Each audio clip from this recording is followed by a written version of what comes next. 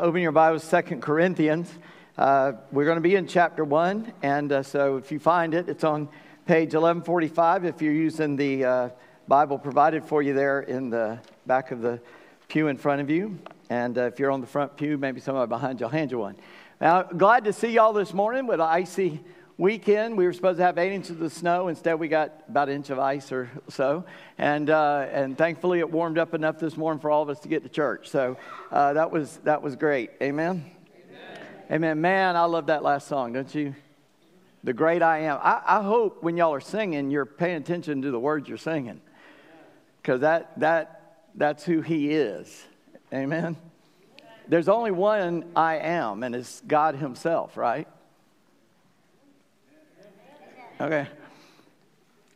No one's going to wait till y'all can catch up to me, all right? So, yeah, exactly. I know that there's a nationally known pastor out there wrote a book about I am, and he was saying how we are I am. And I just think the man must not have ever read a Bible or something. I don't know, but there's only one I am, and it's God Himself. And that is who we worship today. So I'm excited. I'm starting into 2 Corinthians. We're going to go through that book this year, and I want to say as quickly as we can, but as slow as we need to at the same time. But I want to ask you a question as we get started. I'm excited about doing this book. I think it's one of the most overlooked books in the New Testament. We all concentrate on 1 Corinthians. There's a lot in there, but 2 Corinthians is it's necessary for us. It's one of the most encouraging books there is. So I hope you'll get a lot out of it as we go through it. But the question I want to ask you is, before we begin is, how many of you want to be a stronger Christian this year, 2024? Well, amen. Me too. Well, here's the good news. The only way you can do that is by being weak. You got to get weaker. You can't be strong because you don't have it in you. You have to be weak for God to work in you. Because every place where you think you can do it, you're getting in the way of God. How many of you have had children or have children? Or maybe if you didn't have children, you got grandchildren. How about that? That was impossible, y'all. I can't believe y'all did that. Anyway, you remember teaching them how to tie their shoes? And you're trying to show them and you're trying to help them, and they're going, I can do it. Yeah, and they're just getting in the way, and so you go, okay, fine. Until they go, can you help me? Okay, now they'll let you help them, right? Guess what? We don't grow up, we just get older and bigger, you know? And we do that to God. He's trying to show us something, and we keep getting in His way. And so this opening part of 2 Corinthians is Paul telling us how God can't work in us unless we're weak, but he's also showing us something that God is doing and allowing that in. I'm going to have to define a couple of words as we get into it. But if you are, the theme of this whole book, if you want to look at it, is in the same book, obviously. But look over at chapter 12. And again, if you need the page number, it's 1152. And it's a kind of familiar passage, but we don't even say the whole verse when we say it. We kind of pick a phrase or two out of it, and there's actually 2 verses there we need to look at. So 2 Corinthians chapter 12 and verse 9, and it says this, but he said to me, and that but tells you got to know what's going on. What's going on is Paul has revealed how much God had given to him and revealed to him and what he was able to see, and he's writing it all down. And then he says, so that I wouldn't get pride, and I'm paraphrasing now, this isn't exactly what he said, but so I didn't get high-minded, so I didn't think I was the big shot. He said, God sent a messenger from Satan to buffet me just to keep me humble. And 3 times he said, I asked God to remove it. And twice God said no. And the 3rd time, and we come to verse 9, but he said to me, my grace is sufficient for you, for my power is made perfect in weakness. Catch that? Then look at the next verse. Therefore, because God's power is made perfect in my weakness, I will boast all the more gladly of my weaknesses, so that the power of Christ may rest upon me. Verse 10, for the sake of Christ, then, I'm content with weaknesses, insults, hardships, persecution, and calamities, for when I am weak, then I am strong. Now as I tried to think of how can I explain this, it seemed very hard to get a grip on it. So I promise you, it's hard for me to explain, and I'm not sure I can explain it very well, but I'm going to do my best, and I'm going to trust the Holy Spirit, whom we all need to help interpret Scripture to us, right? And I'm going to trust Him to help us with this today. So why don't I pray right now? Father, in Jesus' name, we come into your presence, Father, by the powerful name of Jesus, by the name of Yahweh that has been given to us as a family name. We call you Father. And so we come because of what Jesus did for us on the cross. And we do ask, Lord Jesus, that you would pour the Holy Spirit on this body right now today, of all those who might hear this message, because we're recording it, Lord. But for myself, for every one of us, that you would help us to understand what you're teaching us, what we have to do. And give us grace, Lord, to hear from you today. We ask you to rebuke our enemy for us. Give us freedom. We ask you to silence any evil spirit, any demon here that would interrupt us, would confuse our thinking. And that right now you would give us the grace, the power, the mercy to hear from you. In Jesus' name, amen. Now, I'm going to tell you, Paul didn't just come up with this out of the blue, because listen to what the Bible says, what it said there. And in Isaiah, he gave us another passage. He says, he gives power to the faint, and to him who has no might, he increases strength. Even youth shall faint and be weary, and young men will fall exhausted. But they who wait on the Lord will renew their strength. And he goes on, mount up with wings like eagles, run and not be weary. The Bible tells us that God is the one who gives us his strength. And in Isaiah, he also says that the weakness of God is stronger than men. The wisdom of God the weakness of God is stronger than the wisdom of men. Why would you seek to be strong in yourself when the best you can do is less than what God can do? You following me? We're like that little kid trying to tie his shoes that doesn't know how yet. We're just getting in God's way. And God says, I can do this perfectly if you just let me do it through you. But we go, no, I want to do it. And we've mistaken strength for ability and power to overcome someone physically. And by overcome, I don't mean outlast them. I mean, we think it means I've got to be more powerful than them. But the Bible describes power and obedience and overcoming as not letting go of God.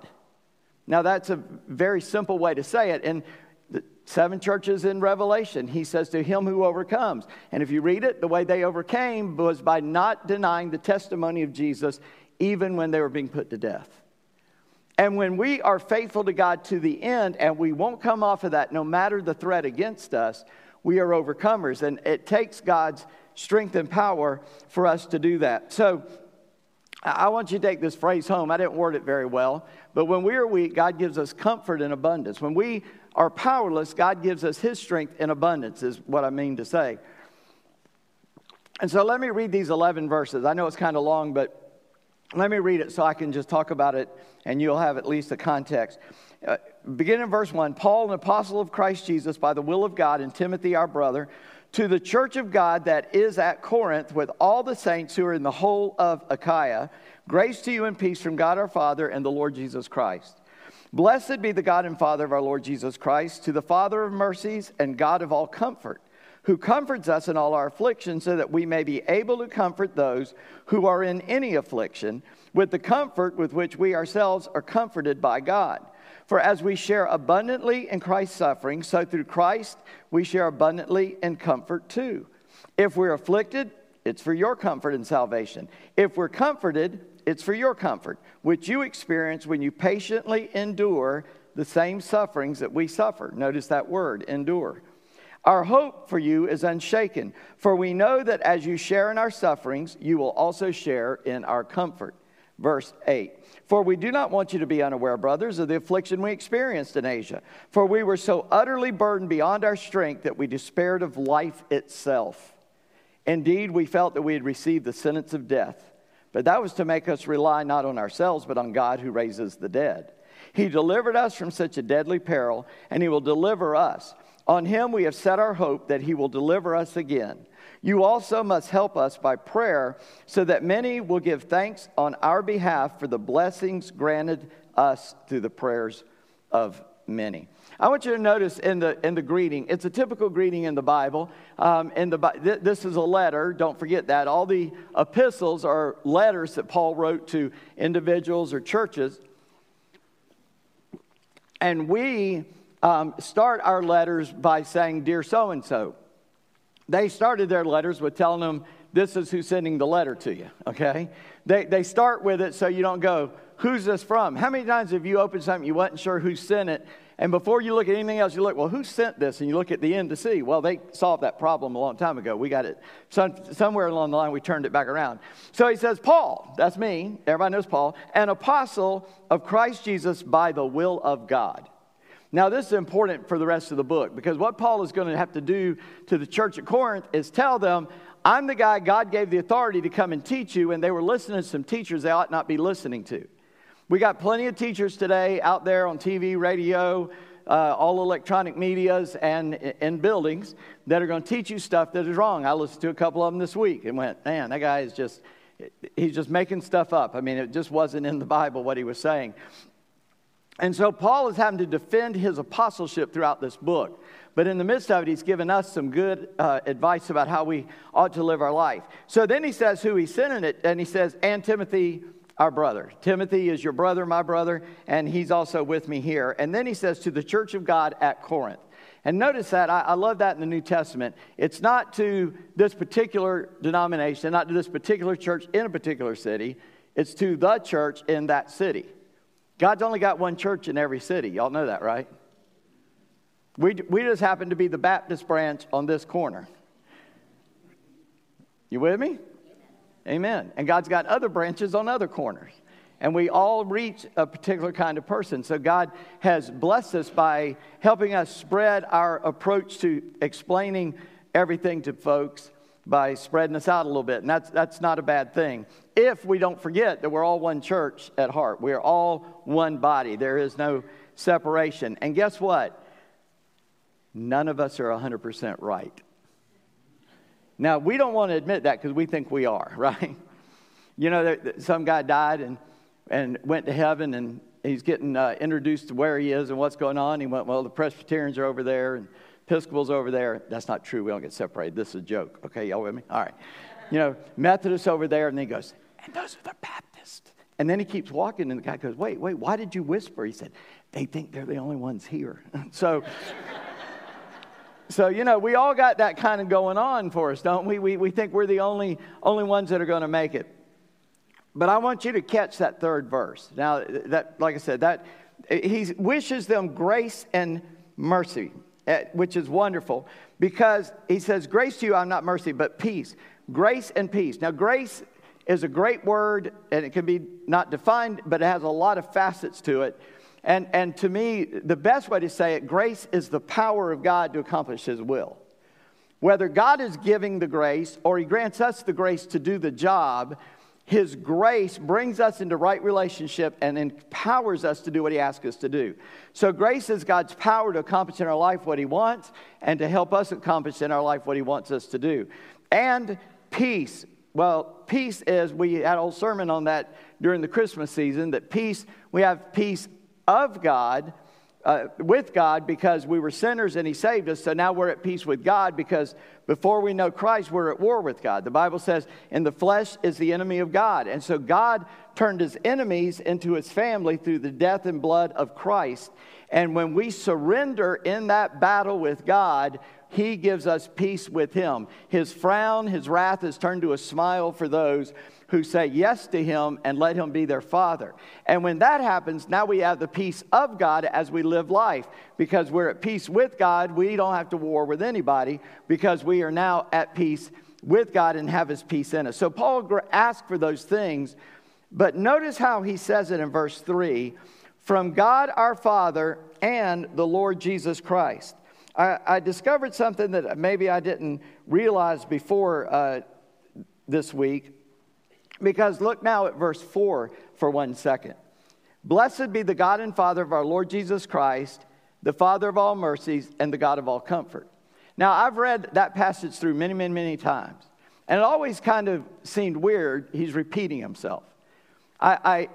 Repetition's a good thing. But sometimes, if you are repeating what you've already told me, I get a little aggravated. I'll just go ahead and admit it, all right? It's like, I heard you the first time, you don't have to say it again, all right? Now, sometimes I need to hear it again because I might have missed you. I might have, squirreled off because I'm ADD, and I might have gone off over here and missed it, and I'll go, oh, wait, can you say that again? But so many times when I get it, okay, quit telling me that, go on to the next thing. Why did he say it twice? Grace to you and peace from God our Father and the Lord Jesus Christ. Blessed be the God and Father of our Lord Jesus Christ, the Father of all mercies and God of all comfort. Why did he say that? Here's why. I never kind of realized this. He's intensifying what he's asking for. He's saying, because God and Jesus, they're two persons, but one God. The Holy Spirit is also one God with them. And he's saying, I'm asking for the fullness of God. I want all the power of God to be flowing into what I'm saying here. And I want you to have that kind of grace. I want you to have that kind of peace. I want you to have that kind of mercy and that kind of comfort. He's trying to make us realize that everything we need comes from a God who is holy, holy, the great I am, all powerful. Amen. Yes. That's how I know you heard what I just said, okay? When you say amen.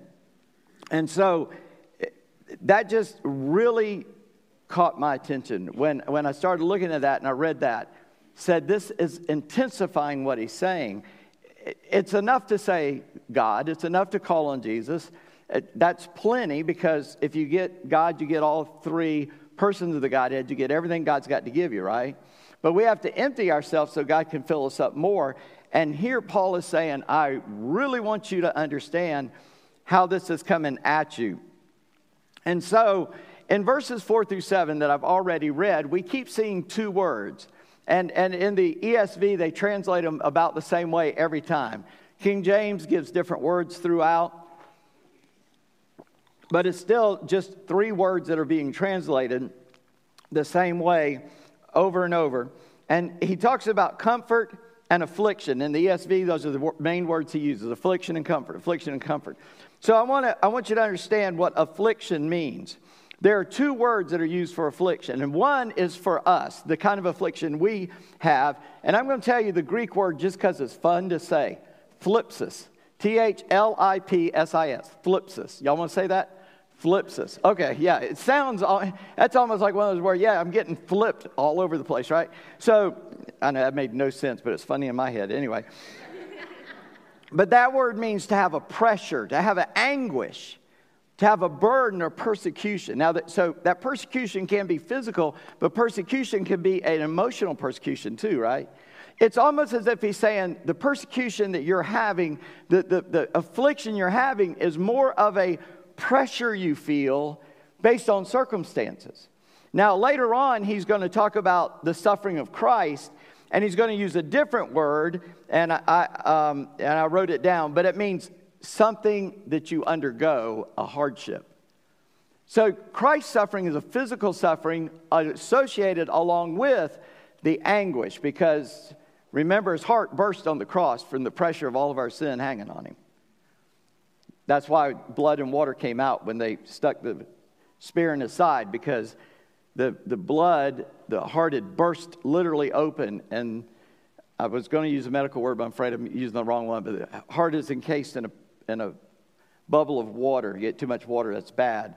And when they stuck it, the blood and water came out, showing his heart had exploded inside of his body. He had not only the physical suffering, but he had the pressure of the sin of the entire world upon him. And then, so we start seeing in verse 4, and first thing I want you to notice is affliction is necessary according to the scripture here. Look what it says: who comforts us in all our affliction. Why? So that we may be able to comfort those who are in any affliction with the comfort with which we were comforted. I didn't tell you what the word comfort means, did I? I just realized that. The word comfort means it's always a variation of the word paraclete. It's God comes alongside of you. He invites you to walk with him when you're suffering. Can you imagine maybe you can't, but you go on a hike. You go for a walk in the woods. And you say, I've never done that in my life. Okay, but just imagine it. Remember when you were a kid and you went wandering off. You're in a store with your parents and you get lost. When does comfort come? When the rescuers find you, right? When someone comes alongside and says, you go, I'm lost. They go, I know, but I know the way out. Follow me, right? That's what he's describing. When we're in that affliction, God comes alongside of us and leads us out. So let's look at the affliction a little bit more. And it's a necessary thing. Why is affliction necessary in our life? So that we can understand what God wants to do, not only for us, but that we can turn around and help somebody else in their affliction. Now, all of us, I was going to generalize. I don't want to generalize too much. All of us, to some degree, think, our life is the worst. At some point in our life, at least, we go, oh, nobody's got it as bad as me. And then somebody points out, no, there are some people who got a lot worse than you do. But we feel that way. And what we ought to realize is that God's got you in that spot to show you how awesome He is. That God, you say, well, you don't know the parents I had. You don't know the physical things I have. You don't know what I inherited. You don't know what happened to me as a kid. You don't know what happened to me at this point. But God does, because God could have changed all that. But He created you uniquely, not only to handle that, but to only handle it with His grace. And when God gives you that power, that grace to handle it, you start understanding, and then God will show you someone who needs what you just learned so you can go help them. See, God meant us to do all this together, not individually. So if you're suffering so you can help someone else in their suffering. This ought to just be kind of our attitude. And our suffering is necessary because you only learn through failure. You only learn through pain. You learn best. Let me put it that way. You can learn and you can repeat it. But when you experience it, you know what you're talking about. Now, I'm not saying you can't learn it and know it. But boy, when you go through it, now you really understand what people are talking about. And so when you've gone through something like that and you see someone in that same problem, then you're able to help them. In verse 5, we see that we share with Christ's suffering. Now, I told you in this verse, who comforts us our affliction. And then in verse 5, for we share abundantly in Christ's sufferings, and that is His literal anguish on the cross. So through Christ, we share abundantly in comfort too. We have to understand, this is why Christianity, you don't become a Christian by merely saying a rote prayer. Now notice the words I use carefully, rote prayer. Like if we just wrote down a prayer and said, hey, read this, and somebody read it, and then you go, okay, now you're a Christian because you read the prayer that said, Lord Jesus, come into my life. Does that work? No. It's not magic. We have to understand how badly we need the King of Kings and Lord of Lords to pay for our sin on the cross, and that I've got to repent of that, turn away from that, and follow Him. And I go to Him in the anguish of my lostness and knowing that without Him I'm utterly desperate and utterly hopeless. As Dante wrote, the sign above hell is abandon hope, all ye who enter here. And when you realize that all you deserve is to go to that place where all hope is abandoned, but right now you have an opportunity to surrender your life to Him. And when you give Him all of that mess, He comes in and He saves you and He changes you and He's with you for the rest of your life. You just ought to say, yes, that's awesome. That's what I want.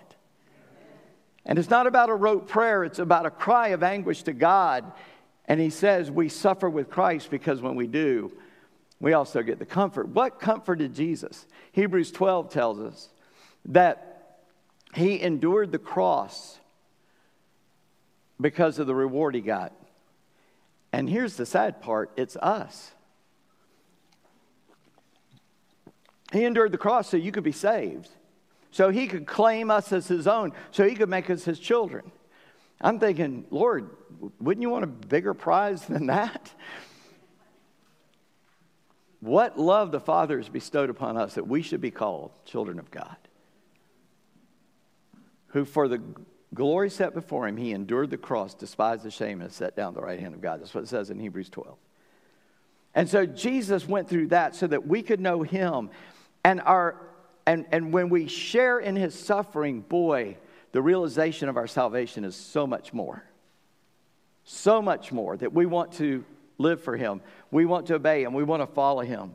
And in verse 6, again, it's repeated that our suffering is for other people's good. If we're afflicted, it's for your comfort and salvation. If we're comforted, it's for your comfort, which you experience when you patiently endure the same sufferings we suffer.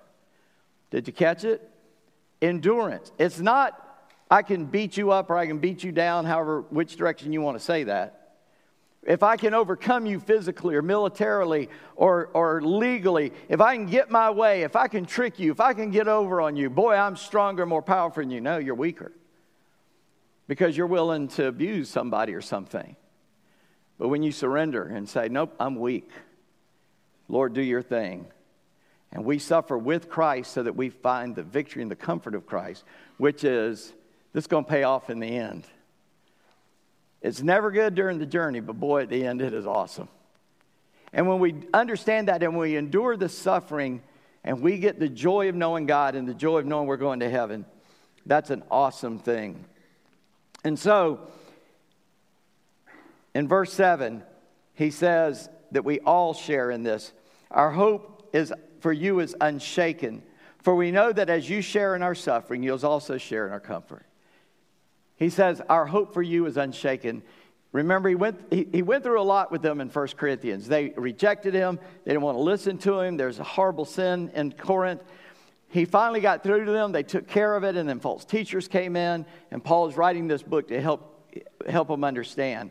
And he says, but my hope for you, even though y'all messed up, is not unshaken. Because as you share in our sufferings, you're also going to share in the good stuff. And I want to go back to verse 4. Because that's about the affliction, but in those same verses, he's talking about comfort. Look at that. The comfort comes from God in verse 4. Who comforts us? Who, verse before that, the God and Father of our Lord Jesus Christ, the Father of mercies and God of comforts. He is the one who comforts us in our afflictions. Our comfort doesn't come from Oprah. Our comfort doesn't come from a self-help book. It doesn't come from some psychological trick or some mindset other than the mindset of knowing Christ. And our comfort comes through God. I tell you, the craziest people to the world are people who are at peace in the middle of suffering. I mean, just read Facebook. Everybody's looking for revenge or everybody's mad. You know, face your problems. Don't Facebook them. Just take it to God. Leave it with him.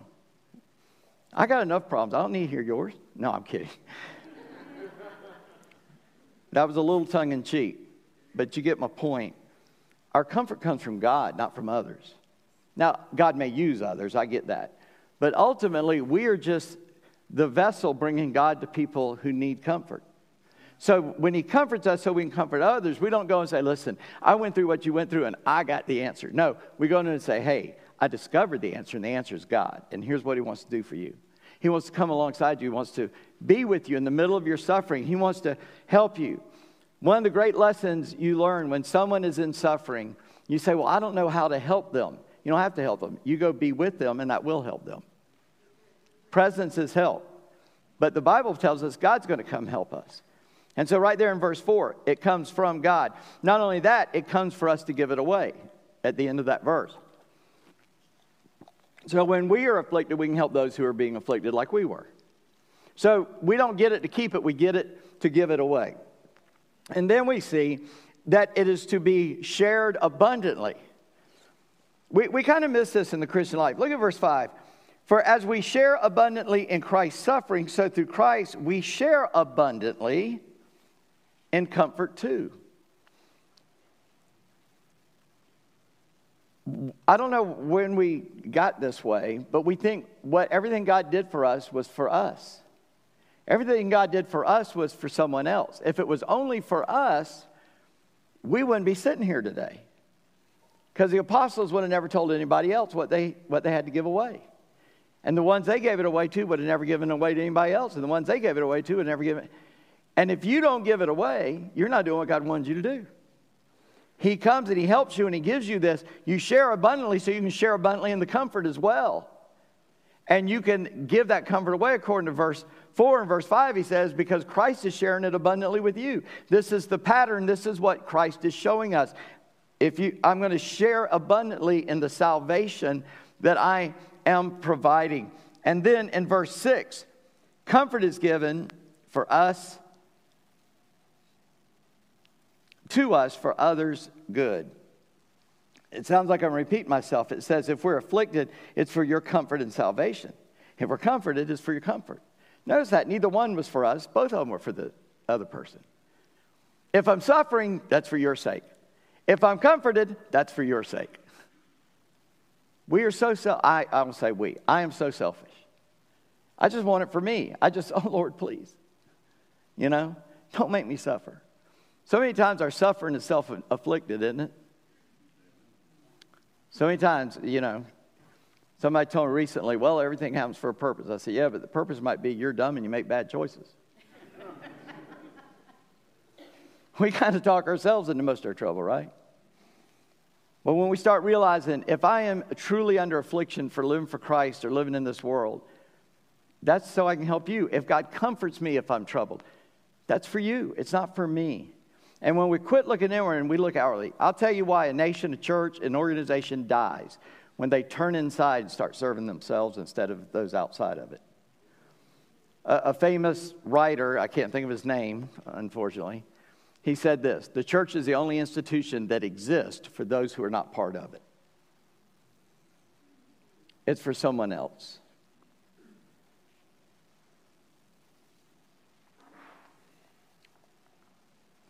And then, lastly, in verse 7, we all share in that comfort. Not only is it for someone else, it's for all of us together to share together. That's there in verse 7. Our hope for you is unshaken. He's talking to a whole church here. For we know that as you share in our sufferings, you will also share in our comfort. All of you will share it, all together. God wants us as a body to suffer and to be comforted as a body together. We ought to hurt when someone else hurts. We ought to rejoice when someone else rejoices. And together we experience this wonderful grace of God.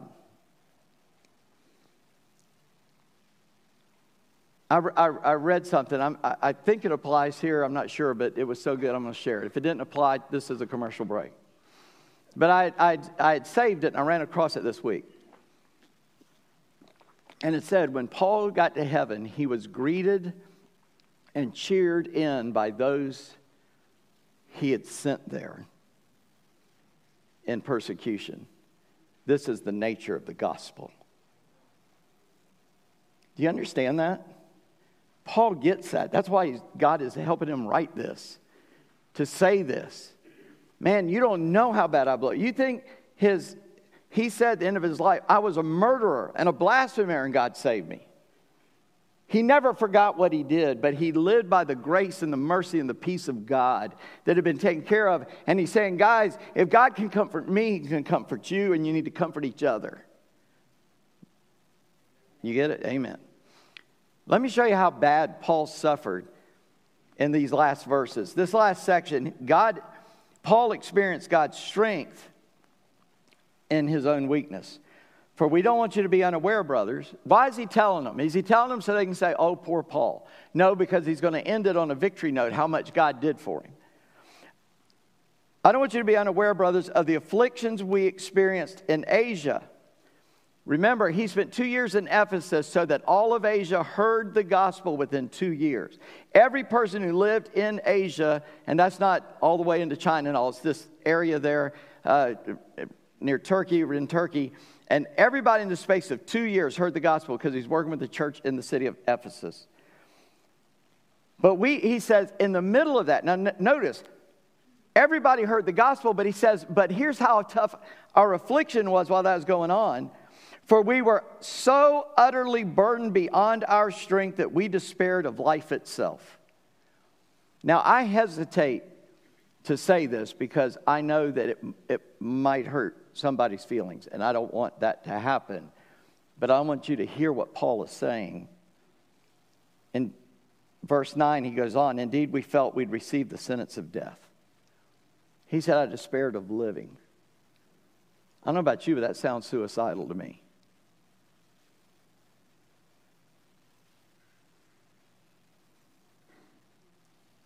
Wait, the great evangelist, the guy getting the gospel to everybody in Asia, in the middle of that, despaired of living?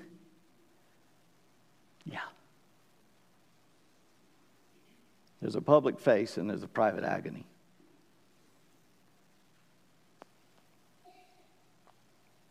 But, verse 9, wow, that's hard. I've been struggling with that all week. I got to say it. I don't want to say it. Got to say it in the middle of the verse. But,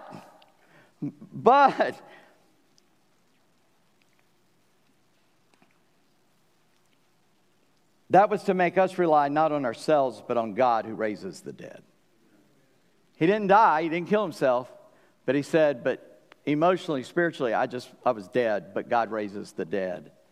He delivered us from such a deadly peril, and he will deliver us, and he will deliver us. On him, we've set our hope that he will deliver us again. Because he's in this despair with these people in Corinth. They just aren't getting it, and it's killing him, figuratively. He says, but God's going to deliver us again. You also must help us by prayer, so that many will give thanks on our behalf for the blessing granted to us through the prayers of many. He said, the only reason I'm sharing this is so you will give praise to God, and you will thank God for his abundant mercy and his comfort that he gives us. You need to get that comfort too. Now remember, I said we can't have strength unless we are weak, and Paul kind of outlines that for us. But did you notice something or think of something that's very, very true? Here's Jesus sitting in heaven. The Bible lets us know he never had to make us. It was his idea to make the universe, according to Scripture in Colossians 1. And then it was by the Father's authority and his power, and the Holy Spirit moved. All of creation was made. And Revelation tells us he's the Lamb slain from before the foundation of the world. So before they did it, he knew he would come and die. And he's in heaven in absolute comfort, in absolute fellowship with the Father and the Holy Spirit. They need nothing. They desire nothing. They've got everything, needing nothing. And he limited himself to becoming a human being who can feel pressure and anguish and suffering and pain. Now, when something happens to you and you go, Lord, why are you doing this to me? I don't think you can outsuffer him. He's our example. He did everything by the power of the Holy Spirit, and he endured. The Bible tells us that in Hebrews, that through the Spirit he endured the cross. It tells us in Romans that the Spirit raised him from the dead. He was utterly dependent on God. And through Paul, he tells us you got to do the same thing. When you go through suffering, when you're afflicted, you got to just depend utterly on God. And in fact, in this same 2 Corinthians, in chapter 13, he says this: for he was crucified in weakness, but lives by the power of God. So we also are weak in him, but in dealing with you, we will live with him by the power of God. It lets us know Jesus came in weakness to die on the cross for us, so we could know the power of God to deliver us from that weakness. So if you want to be strong, I don't say quit striving, but quit striving in your strength. Most misquoted verse in the Bible, I can do all things through Christ who strengthens me. Just for that, Paul said, I know what it is to suffer. I know what it is not to suffer. But in all things, I can get through it by Christ who strengthens me. He didn't say that so you could win a football game. He said that so you could live life. So that in our weakness, we can have strength. In our struggles, we can have strength. And you may be in a dark, deep hole right now and you can't see the light anywhere. But I know who is the light, who will come to you. And he will deliver you. He will help you. He'll be with you. That verse I read about Paul saying, I asked him 3 times. He said, nope, my grace is sufficient. He didn't take Paul out of the hole he was in. He left that problem in his life so that he would always rely upon God. God may not deliver you physically, but he will deliver you in every other way from that suffering.